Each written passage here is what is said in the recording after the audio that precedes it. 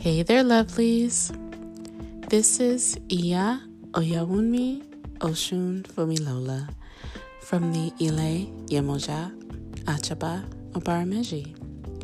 And today is Venusian Friday for our Stay in Power People podcast, where we bring you the messages we receive from Spirit. Today's episode is Twin Flames are not about instant gratification. When most people think of twin flames, they're thinking of someone that they've just met that's already on their level, on their frequency. Someone that will fill in all the blanks almost immediately. But twin flames are not the cookie-cutter fairy tale we are conditioned to believe. They are, in fact, soul contracts. You could be twin flames or soulmates with your pet or a parent or an aunt. These are not limited to only romantic relationships. Of course, most people believe that when you meet your twin flame, everything is just supposed to align without there being any work put into maintaining the relationship. It's instant gratification, a strong romantic bond, and that bond will be in place for the rest of your lives. Now, people can be fooled because they are surrendering themselves to the idea that the person they want for this romantic bond is their twin flame or soulmate. In some instances, they may be correct. But just because they are, doesn't exactly mean everything will just fall into place. It does mean you have a soul contract with that other person. There are still lessons to be learned, burdens to be released. All of those can happen with a soul tie that brings more positivity than negativity, and vice versa. The label twin flame doesn't absolve you of any responsibility of using your full discernment of the person and the relationship. Allow yourself to be patient and open your heart and mind to the possibility that they may not be it for you. If they are, figure out if it is even still in your best interest to be with them, since it's possible that you shouldn't be with them in this lifetime or in this phase of your life. If you decide to be with them, remember that you still need to give them grace. Learn how they are and how to be with them, just like any other relationship. They come with their own baggage. They come with their own traumas. It's very easy to overlook important things about them and yourself when you're so focused on the instant gratification you think you're owed when this person shows up in your life.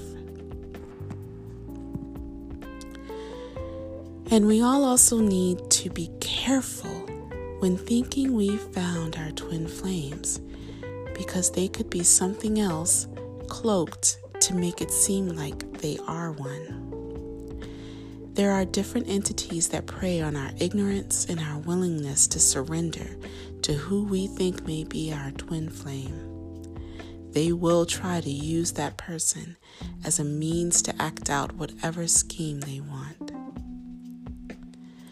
It's possible to figure out if someone is truly your soulmate, but you need to get rid of the fairy tale expectations completely. When you're able to figure it out, you'll need to decide if you want to break the soul contract or keep it going. A lot of people blindly try to keep it without understanding that they have a choice. Remember, you can choose to not be a part of the cycle anymore. You don't have to suffer just because you found and caught what we're conditioned to believe is the ultimate catch.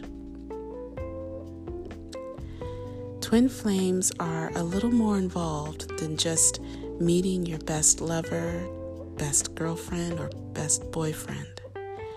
It's more about understanding what it is you are meant to gain or release from this soul contract, and likewise from the other person. That takes time, patience, and understanding. Remember, we all are spiritual beings living in these physical bodies. Our spiritual experience, our spiritual presence, movement, and even shortcomings all contribute to our experiences here and how we live with and without our soulmates present in our lives. That instant gratification you believe is supposed to show up may or may not happen for you if you're able to find this bond.